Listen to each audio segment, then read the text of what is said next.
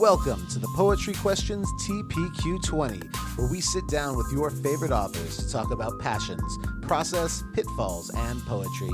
My name is Chris Margolin. Let's expand the conversation. Thank you so much for spending time on TPQ20 today. We always like to start off by saying, I know who you are, but our audience, some of our audience may be new to you. If you were to kind of give your, the bio the publicist doesn't get, that kind of elevator pitch of who you are, who are you? Oh, man. Well, first, thank you so much for having me. I'm so bad at fun bios or like talking about myself in general. But my name is Jennifer Huang.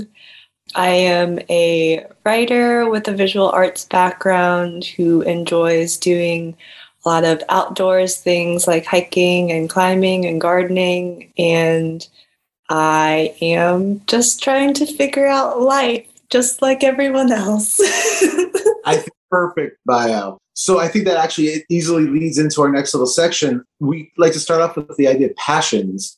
And you brought up that idea of hiking and kind of that visual medium. Where are your passions in those pieces, and how do maybe they find themselves into your poetry? Oh, that's a good question. I think that my passions, I've always been someone who enjoys doing a lot of different things and always having my hands in a lot of different projects. So when I'm not writing, I'm usually trying to not be on the computer. And which is why I like doing things outdoors and working with my hands, like gardening. It just gets me out of my head and out of the Zoom zingy feelings of the internet, which is helpful when I come back to writing or come back to doing work. And I think that's how I feel about visual arts too. I usually do things that don't require a computer. So collaging, I used to work with a lot of embroidery or fiber arts. And just it's just a different way of being creative and refreshing the brain. Do you ever have a way to combine kind of that visual and the poetry piece, and kind of do you get into Frasniks at all, or are you someone who is a kind of that visual poetry person as well? Mm-hmm. Yeah, so I love visual poetry, and I love reading other visual poets and their works, or artists who also work with text within their medium. I got a chance to work with poetry and visual arts in my during undergrad, because that was part of my thesis or my project. But I haven't done so much of that since then. But I think I want to try to go back to that or be more playful. I've been thinking of graphic poetry or graphic novels. Yeah, but that's really beginnings of thoughts. They're not things that I've acted on. That's all right. Everybody's got their their iPhone notes log. Yes. Full of millions of different little scraps of pieces. So, yeah. Whereabouts do you live?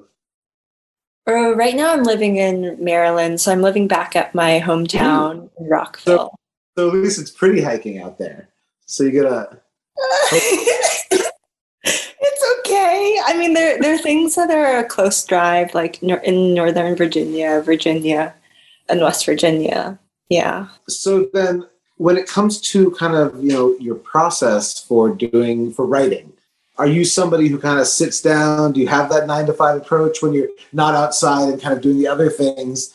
Do you have a set schedule, or are you somebody who kind of, it comes to you when it comes to you? Do you have any rituals or superstitions that go along with it? 14 candles lit in the background with, a couple 6 incense going on. What's your process? Yeah, I wish I had more of a process like candles, but it's really... We really, in 3 seasons so far, we haven't found many people who have a process of candles and incense. So yeah. My process is mostly it comes when it comes, especially with poetry. I was writing fiction for a little bit, and that was more of a regimen where I would write I would try to do like word counts and try to make my word count, or like do like a certain amount of time and writing for that certain amount of time and having that set aside every day. And when I was working like a 9 to 5 job, I did have to like schedule in time to write or else it wouldn't happen. But now that my schedule is a little bit more like free, I guess, I don't schedule as much, but I'm also not writing. So maybe there's like a correlation or something. I don't know. But yeah, I'm also kind of in this period where I feel a little bit like I'm thinking about new ideas. So I'm not really like in the writing stage of writing right now. Well, that's an interesting way of thinking, though. You're kind of coming up with those ideas. How do you catalog those? Or are they just kind of, you know them, and when you're ready for them, they're there? Or are you writing them down places, or how does that look? Yeah, so I am writing them down. Like when I do have like epiphany moments, I'll open my notes app and like write things down, or I'll like record myself talking. Because oftentimes these ideas come when I'm driving. And so it's not safe to like open up my notes tab. So I'll just do like a voice recording and then. Do you have time going back and listening to yourself? Yeah. Yeah. So how long would you say you've been really working toward being a full-time author? Oh, I don't know that I am a full-time author. How long were you? I mean, I guess when did you really start thinking that you could do something with your writing, that it was important enough that others should be taking a look at it? When did you feel you could put it out into the world? Oh my gosh. I'm like, did I ever have it? I feel like I'm such an insecure person where I'm like, does my work matter? But I will answer the question. I think I started to take my writing more seriously when maybe like in 2020, what year is it? It's 2022. All right, this pandemic has taken years off of all of us. I know, yeah. Probably around like 2017, I was living in New York and working. And so I had thought like, when I graduated from college, I was like, oh, I'm like an adult now. I'm going to get a job. I don't need to write anymore. That's like things that like you don't need to do when you have a job or something, which is what I learned growing up. So of course, that's something I would fall back on. Yeah, but I like the writing kept calling to me and I just kept having ideas that needed to be written down. So that's when I really like gave in and I was like, okay, I need time to do this. So then I applied to MFA programs. Very cool. Do you think that the going into the MFA program and kind of having that regiment and that schedule was really the kind of the catalyst to get you to this next step? Yeah, definitely. I think so. And also just like being in a space where like for most of my time there, I was either like talking and hanging out with other writers or like talking about writing in class or like reading and talking about craft. And then also working on my own work. So it was very intensive and immersive. And so I had no other choice but to write and think and like really be in that space. And I think that was definitely very helpful. Yeah. What do you think? So I guess you've kind of started talking about it and the idea of, these pitfalls that we kind of go through, where you had this idea that because you were ready to get a job, done with college, you had to be kind of done with the playfulness of writing. Like it is, that's something we do in our bedrooms and our diaries, up until we start to go to work. What do you think? I mean, I kind of wonder how many people have that same thought and put down the pen and kind of just go to work. And, how many voices does that leave unheard? What was you said kind of poetry was kind of calling to you. I guess the precursor to that, what was that kind of force of thought you think that, or was it something that maybe you were a little more insecure, like you were saying? Do you feel like, how do you think you got to a point where you understood that you could have both work and your poetry? Yeah, that's a very good question, I think. And I think that's something that I'm still navigating. Fair enough. Yeah, because I feel like I really like my writing really flourished within the MFA program when it was like there was time and space to do that specific thing. I think like really something that stuck with me from college was my professor and mentor, Lauren Shapiro. She really encouraged me to apply to MFA programs. She was like, you should consider this. But then that I was like, nah, I'm gonna work. And then so when I was like reconsidering work and the job that I had, I kind of like remembered what she said. And that's really what pushed me forward. Yeah, I don't know if Yeah. What do you think there was early in your life, way back when you kind of started those formative years of putting together poems, was there somebody or a poem that inspired you to get to that point where like, I can write a poem? What was kind of that catalyst for you getting to the poetry world in the first place? Yeah. World in the first place. You said you kind of started writing fiction.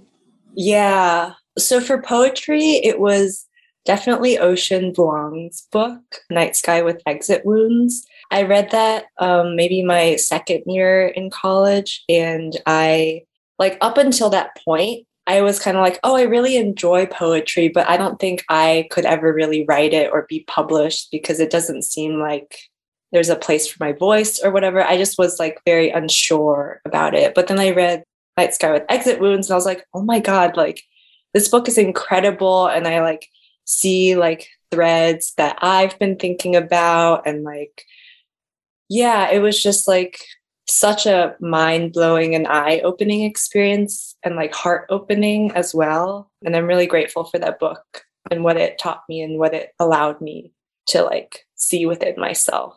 Ocean definitely has a way of making you feel as they have a way of really doing something to affect how you feel when you're reading. You're not just reading something when you're reading their poetry. You really are living and breathing their poetry.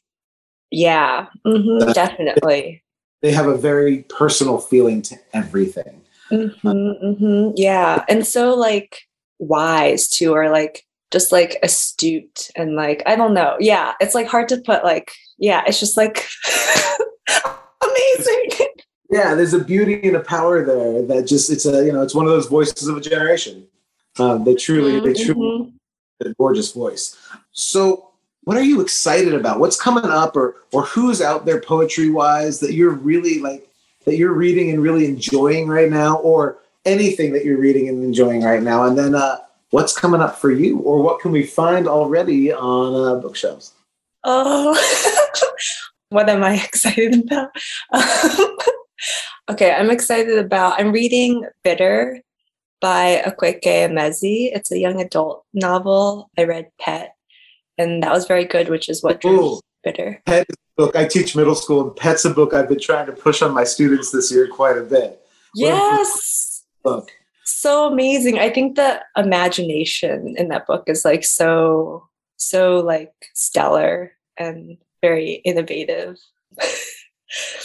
Yeah, so I'm excited about that. What else am I reading? I wish I could see my pile of books because I'm bad at remembering things.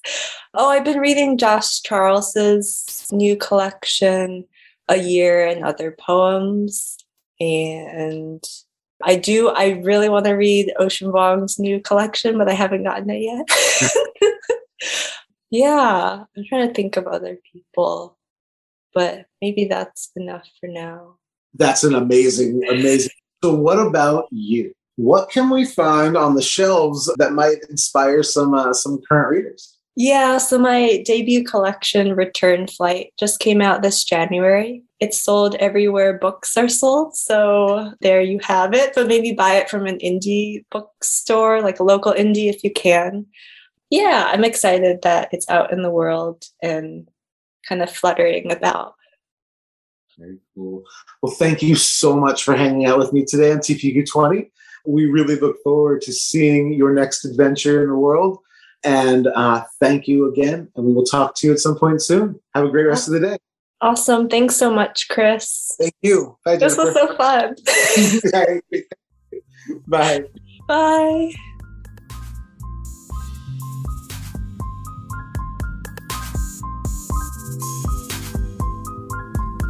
Thank you for listening to the Poetry Questions TPQ20.